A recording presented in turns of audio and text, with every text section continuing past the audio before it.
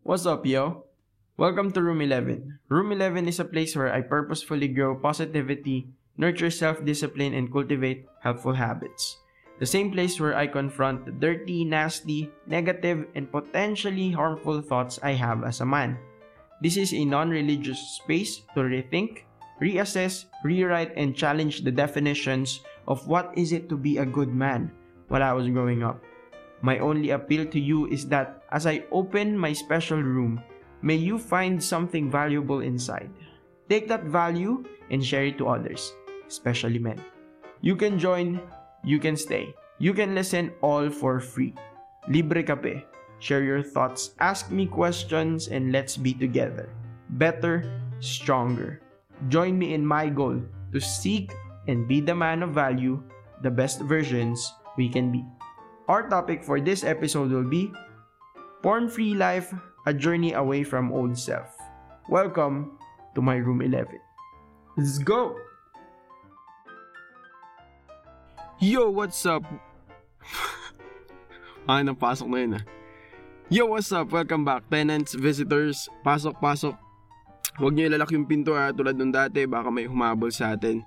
Grab your seats, grab your drinks, grab anything you want. Dito sa room na to, para sa inyo yan. Grab! Bigyan naman. Feel at home. We will begin. Alright, story time way back 2005. Nakwento ko na to nung last time, di ba? Way back 2005, at the age of 8 years old, I was exposed to pornography. And that exposure escalated to addiction for 10 years. Imagine mo yun, 10 taon. Until 2015. I tried to rehab myself and found somehow a success. I was seeing progress from 2015 to 2018. Unfortunately, it gradually went back to 2019. Then intensified by the pandemic in 2020. Now, mid-2021, I've finally decided to get back to my feet again and be porn sober, porn free. And for the full story and the reason why I'm doing this, you can always go back to episode number 2. Pero this episode number 3 of John's Room 11, we will be talking about the journey. 3 bagay na nasa loob ng journey na to, I always internalize every single time. Para maging successful ko, feeling ko na magiging successful yung journey ko na to with these 3 principles. So welcome to episode number 3. As you all know, namimiss ko na ang pagiging porn sober. Lalim, no? I have done this porn rehab before, 2015. And I'd listed all of my pitfalls sa naging journey ko. And nilabas ko yung 3 pinaka naging useful para ibahagi sa inyo. Tinanong ko ano yung pinaka-successful, mga unsuccessful na methods na nangyari dun sa journey ko na yun 2015 to 2018. I have tested this approach and I revamped it for today's context. Although the method, the old one, was successful, marami pa rin ako nakikitang pwedeng i-improve. So, I came up with this. Siyempre, ayoko na mag-fail. Ayoko rin kayo mag-fail. Ayoko bumalik sa dati na nagba-back to zero ang progress every single time. Sayang. Sobrang sayang. At sa point number 2 ko, mas makikita nyo kung bakit sayang. So if you are on the brink of quitting pornography, like what I've said, episode number 2 might convince you dahil doon ko nilahad yung rason kung bakit ko inumpisahan ang pagiging porn sober at journey ko na to. But for this episode, I will lay out the game plan, technically, 3-point agenda na sinetup ko para ma-achieve ko ulit yung dating ako. More than that, syempre makapag-progress beyond sa plateau na napuntahan ko. On top of that, I want to be happy And I want the process to be sustainable for every one of us. So kung ready ka na, syempre, wala akong magagawa, ready na rin ako. So let's go. After watching all the TED Talks na pwedeng makita about pornography addiction sa YouTube, came across to the fact that you can forcefully reverse the effects of pornography in your mind. Sabi nung isang napanood ko na TED Talk, na kinote ko rin last time dun sa episode number 2, the mind is plastic. Pangit naman ang pag-isip yung plastic yung utak. Pero may tinatawag tayo ng neuroplasticity. So neuroplasticity, the more you do stuff, mas na-associate mo yung bagay na yun sa utak mo. So, let's say for example, if every single day kang dumadaan dun sa route mo, papasok ng eskwelahan, sa mga elementary kids dyan na 6 years sa eskwelahan nila, every single day nung pasukan, dun at dun ka dumadaan. Right? Malamang sa malamang, pagdating mo ng grade 4, 5, or 6, or even grade 3 as early, you can mindlessly go to your school without thinking of the route. Because na-associate mo na yung route na yun. So, ano yung neuroplasticity? So, neuroplasticity, you can technically rewire kung ano yung na-associate na ng utak mo. So, paano siya magagamit sa porn addiction? So, pagdating sa porn addiction, you have been watching porn for the good 10 years of your life. Sa akin, 10 years. For more than 10 years of my life. Pero because of neuroplasticity, you only need ample amount of time. In a way, mag-heal yung wirings ng utak mo. Gets ba tayo dun? So, para sa mga edad 20 hanggang 40 anyos na lalaki, it will take you around 4 to 5 months of abstinence to regain your state of mind. Porn-free state of mind. So, hindi mo makikita yung pinaka-result kung bukas hindi ka manonood ng porn tapos i-expect mo na yung result. It will take you 4 to 5 months if you are part of the 20 to 40 years old male population na addicted sa porn. For the 40 years old na nakikinig sa atin ngayon, huwag kayong mag-alala. Pwede nyo rin i-reverse yung effect ng pornography sa utak nyo. Pero sabi ng research, 2 to 3 months yung kailangan nila. Bakit? Napaisip tuloy yung audience nung TED Talk na yun. Bakit mas kailangan ng mga 20 to 40 years old ang longer time of abstinence from porn para ma-regain yung state of mind nila? Sabi nung speaker sa TED Talk na yun, this is probably because they got in touch with internet pornography just recently. Kung kailan yung internet ay naging old people friendly.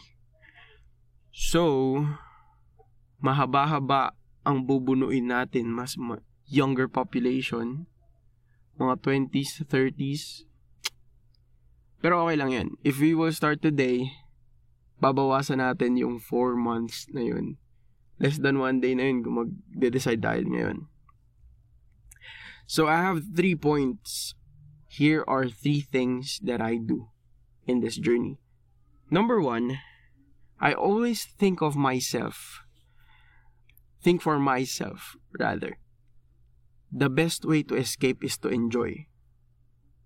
The best way to escape is to enjoy. Pasok na pasok to sa life motto ko. Kahit hindi sa porn addiction, kahit sa trabaho, kahit sa pag-aaral. Nung nag-aaral ako sa University of the Philippines, Diliman, there are times na nagpupuyat ako para lang mag-review. Nag-aaral, nagpupuyat, nagre-review.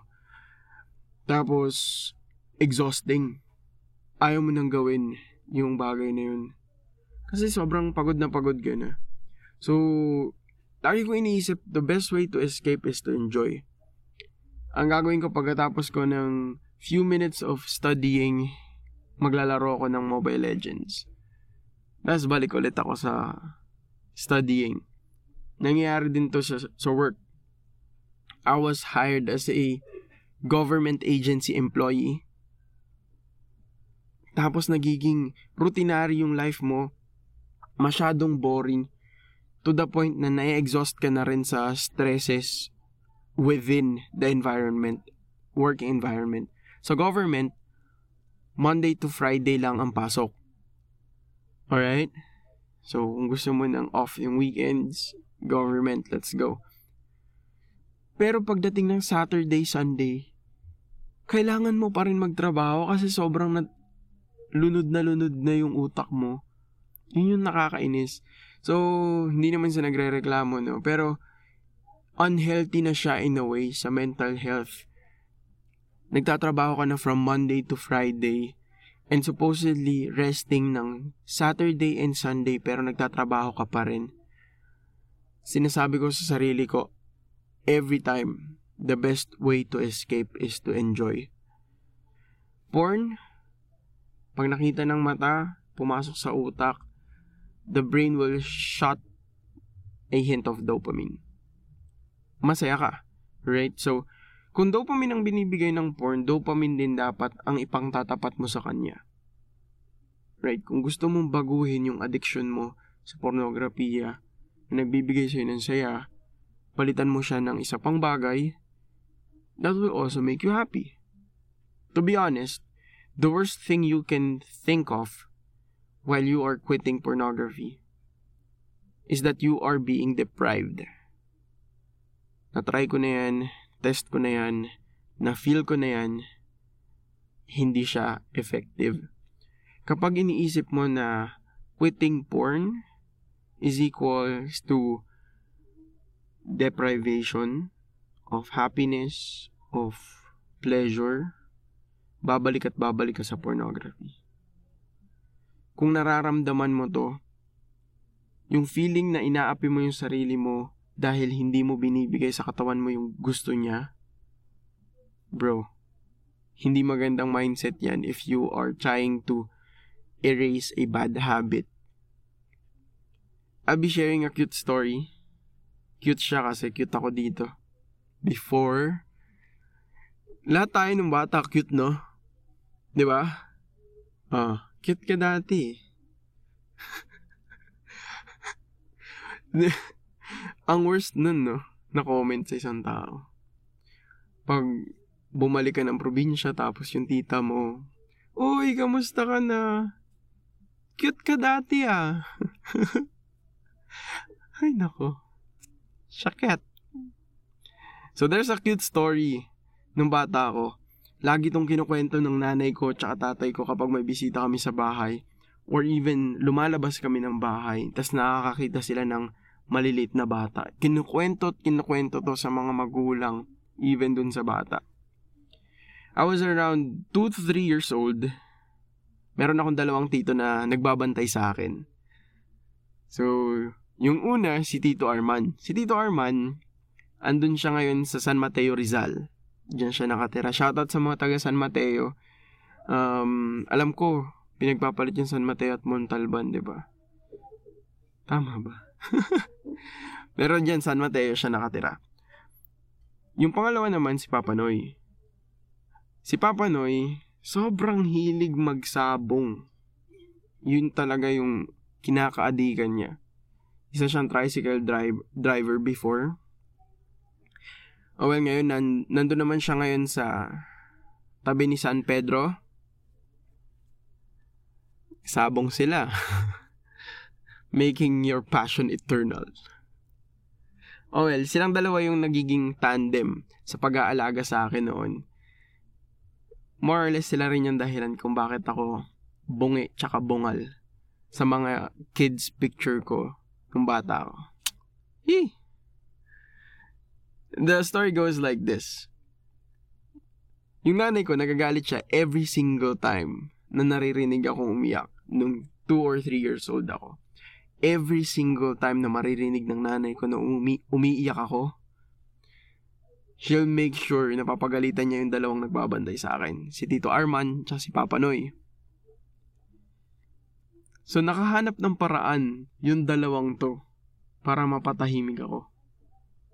Gamit ang piso at yung best friend nilang tindahan. Every time na paiyak pa lang ako, tatakbo na silang dalawa sa tindahan para bumili ng walang kasing tamis. Piso 2 na candy. Either Max, Kopiko, Exo, wala pa palang Kopiko nun, no? Exo, yung lasang kape. Snowber, ay hindi. Ayoko ng Snowber noon kasi masyadong maanghang. Yung, Star, ano ba yan? Meron pa eh. Hindi siya Snowber. White Rabbit. White Rabbit, let's go. Yan ang mga pinapapak ko nung bata ako para hindi ako umiyak. Galing, napakatalino ng mga tito ko. Pag iiyak ako, magke-candy para tumahimik. Minsan, paiyak pa lang ako, may candy na sila sa bulsa. Ganon ang naging buhay ko.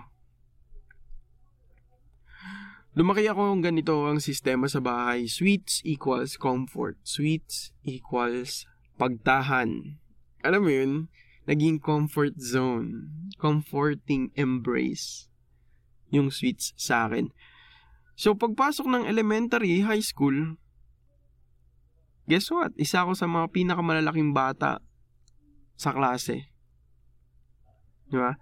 Obviously, dahil sa kaadikan ko sa matatamis.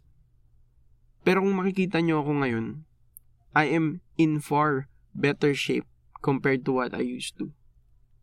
The chunky, sweet tooth kiddo is now someone that can carry himself with ease and had lost some, we call that baby fat.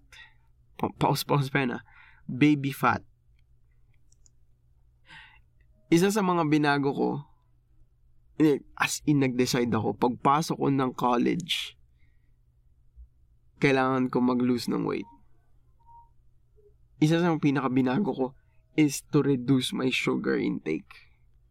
I limited drinking sodas, limited sweet snacks, even junk food, even fruit juice, yung mga tinitimpla, mga naka-tetra pack, wala na.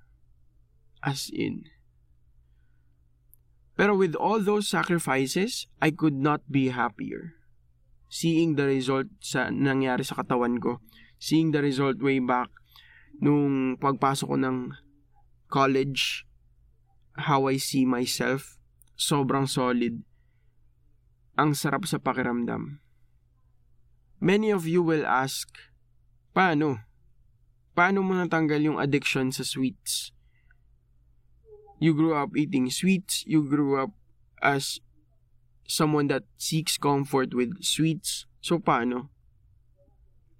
As much as I want to say na madali lang siya, I will be a liar if I do that. Sugar gave me comfort. Sugar is equal to dopamine.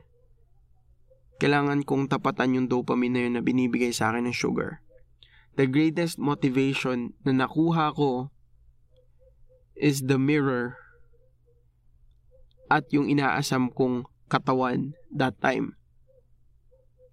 Sinasabi ko palagi sa sarili ko, every time na natatempt ako kumain ng matamis, mag-binge eating sa ng Jayco Donuts, lagi ko sinasabi sa sarili ko, I'm happy with the health that I'm preserving without all of those sugar in me. I changed the picture of what sugar can give me.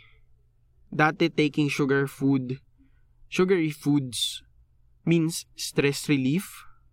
Ngayon, not taking sugary foods means healthier me. Longer life. Ibig sabihin, mas malaki yung chance na masigla ako pag nagkaroon ako ng anak. Kapag masigla ako nagkaroon ako ng anak at ma-preserve ko yung health ko, without the risk of type 2 diabetes, high blood pressure. I can have the chance to carry my daughter or my granddaughter na kayang-kaya ko. I feel happy every single time that I'm seeing myself stronger in the future. Higher yung chance na makakapaglaro ko sa apo ko. Mahahabol ko siya sa park or whatever because I'm not obese. I can carry myself. Safety-wise, I can go out of a burning building by myself without help. Lagi kong sinasabi sa sarili ko na if I am obese, if I am on my way towards not being able to help myself, how can I even help others? Especially sa context of being physical. Right? So, similar to porn, kung dati porn is equals to stress relief, now not watching porn means self-control. Healthier mind towards life, better sex life in the future, happy relationship with my partner, and happy marriage life. I'm way happier. Okay na ako dun. Mas pipiliin ko yung happiness towards the healthier side of me not watching porn than watching porn. Every step of the escape is an enjoyment. Mas madaling lumayo sa dating ikaw kung masaya yung journey papunta sa bagong ikaw. Gets ba? Sinusubukan ko lang maging makata pero that's my point. Point number 1, the best way to escape is to enjoy. Point number 2, this is for every one of us. Rebuild yourself. When I say rebuild yourself, kailangan mong humanap ng bagay na mapagkakaabalahan. Something that will be beneficial for you, for your own good. Either balikan mo kung sino ka dati, bago ka maging addict sa porn. Balikan mo kung ano yung nagpapasaya sa'yo before. Kahit skills man yan, passion man yan, activity, sports, whatever, you can do that. Or you can even rediscover yourself. Either way, rebuild yourself. Choosing not to watch porn means free time. Kung dati meron kang at least 1 hour sa isang araw to watch pornography, imagine mo sa isang linggo, 7 oras yan. 30 hours sa isang buwan. Sundan mo ako?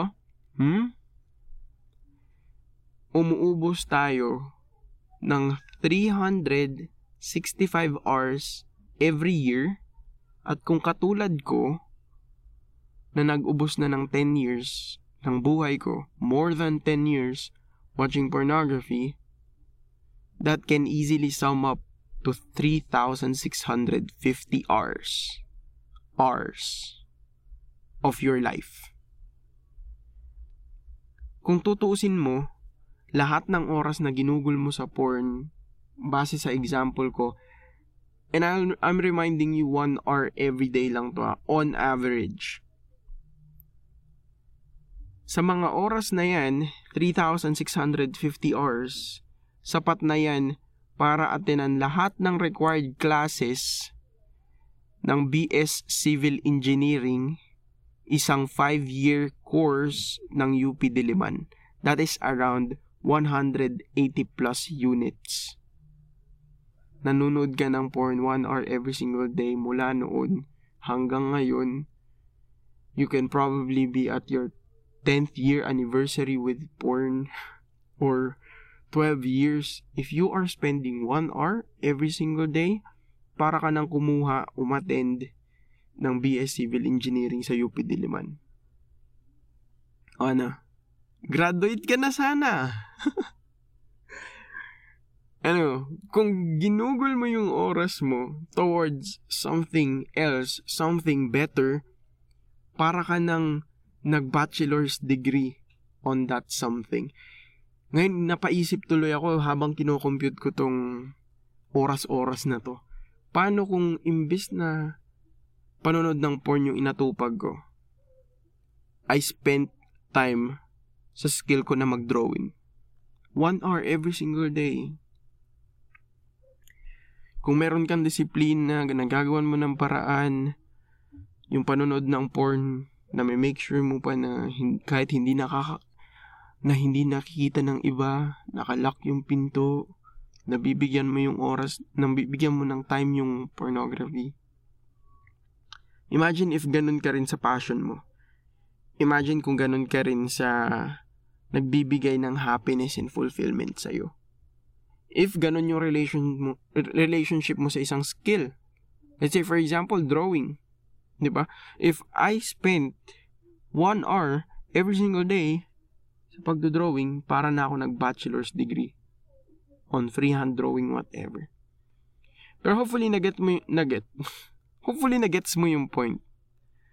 Gets naman natin lahat, diba? Kung babalikan natin, ganun pala kalaki. Kung babalikan natin, ganun pala kalaki yung 1 hour a day mo. So, paano mo gagamitin yung 1 hour a day mo kung hindi ka na manonood ng porn? I love it. Alam nyo ba, this episode is super close to my heart, especially this podcast. Kasi early 2021, isa ako sa mga individuals na nangangarap magkaroon ng sariling podcast. I contacted my friends, tried planning with them, called them, na-halt yung plans because of the pandemic. We can't really see the progress kasi hindi naman kami nakakapagkita, malalayo kami sa isa't isa. I still have that dream to launch a podcast together with my friends. Pero na-realize ko I don't have the skill. Nag-stutter yung pagsasalita ko, yung mga words ko, sobrang alam nyo yun, picky eh. Kapag nagsasalita ako, tas yung word na putol, tas hindi ko nagustuhan nung ulitin ko yung word. Hindi ko alam kung napapansin nyo, one of my friends na sinendan ko ng podcast na to, napansin niya yun. Gagawan ko ng paraan yun para ma-improve ko pa. I'll do my best to improve my speaking skills. Pero if I want to do something just like podcast, pero hindi ko ini-spend yung oras ko practicing how to speak, recording, knowing what equipment is better, creating topics, walang-wala ako mapupuntahan. Nakita ko yun nung kinontak ko yung friends ko and sabi ko, what if gumawa tayo ng podcast? Technically, the plan failed. Because the idea was good, the idea was right, but I don't have the skills. Hindi ako praktisado magsulat ng topics. Tas sabi ko, kapag nag-stop ako sa panonood ng porn, tututukan ko yung pagpo-podcast. Good enough, after 1 month of not watching porn, I was able to release the first episode ng podcast na to. And now, I'm here speaking on my 3rd episode with you. This is part of 1 hour a day, sitting on your desk, uncompromised, writing, doing whatever you can do, on average 1 hour a day. I'm trying to rebuild myself, and the result is here. This podcast is the result of that rebuilding. So yung question ko for you, ano yung i-rebuild mo kapag nag-quit ka mag-pornography? Ano yung bagay na babalikan mo? Ano yung bagay na itatry mo kapag mag-quit ka na sa addiction na yan? I started podcast. Hindi pa to perfect. Alam ko, nahihiya pa ako. Pero this will be better after 10 years. And 10 years along the way. Siyempre, I'll do my best to create quality podcast for you guys. So yun, the same question goes to me and goes to you. Now I'm quitting porn. I have 1 hour every single day freed up of my time. 165 hours sa isang taon. Anong gagawin ko dun? With all the energy and focus na nafi-free sa daily routine mo because you stopped watching already, what are the things you want to do? Sa'yo yan, it's up to you. We will be better. Point number 2, rebuild yourself. Point number 3, help others. In line with me creating a podcast, gusto ko makatulong sa iba. Right? Gusto ko makatulong in a way na as I go away from that old, nasty, porn addict self. Para makaalis talaga ako doon totally, I need to help others. Sa US, pag nagpa-rehab ka sa alcoholism or any form of addiction, meron silang tinatawag na 12-step approach. So, 12-step approach na to, isa-isahin nila yan. Sabi ni Simon Sinek, one of my favorite author. Siya ang author ng Start With Your Why. Sabi niya, if an alcoholic will decide to rehabilitate himself and will decide to follow this 12-step, he can finish the 11 steps and be successful sa 11 steps na yon. Tapos pagdating sa 12, pag hindi niya nagawa yung 12, mag-fail pa rin siya. Well, ano ba yung 12 step? The step number 12 is actually to help others. Hanapin natin yung 11 step na to. Here are the 12 steps as defined by the Alcoholics Anonymous. Number 1, we admitted we are powerless over alcohol, that our lives had become unmanageable. Number 2, came to believe that a power greater than ourselves could restore us to sanity. Number 3, made the decision to turn our will and our lives over to the care of God as we understood Him. Number 4, made a searching and fearless moral inventory of ourselves. Number 5, admitted to God, to ourselves, and to other human beings the exact nature of our wrongs. Number 6, we're entirely ready to have God remove all these defects of character. Number 7, humbly ask God to remove our shortcomings. Number 8, made a list of persons we had harmed and became willing to make amends to them all. Number 9, made direct amends to such people wherever possible, except when to do so would injure them or others. Number 10, continued to make personal inventory and when we were wrong, promptly admitted it. 11, sought through prayer and meditation to improve our conscious contact with God as we understood Him, praying only for the knowledge of His will for us and the power to carry that out.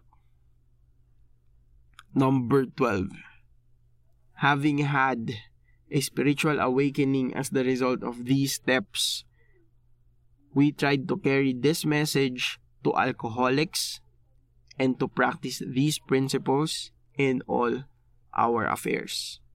Those are the 12 steps para makaalis sa addiction.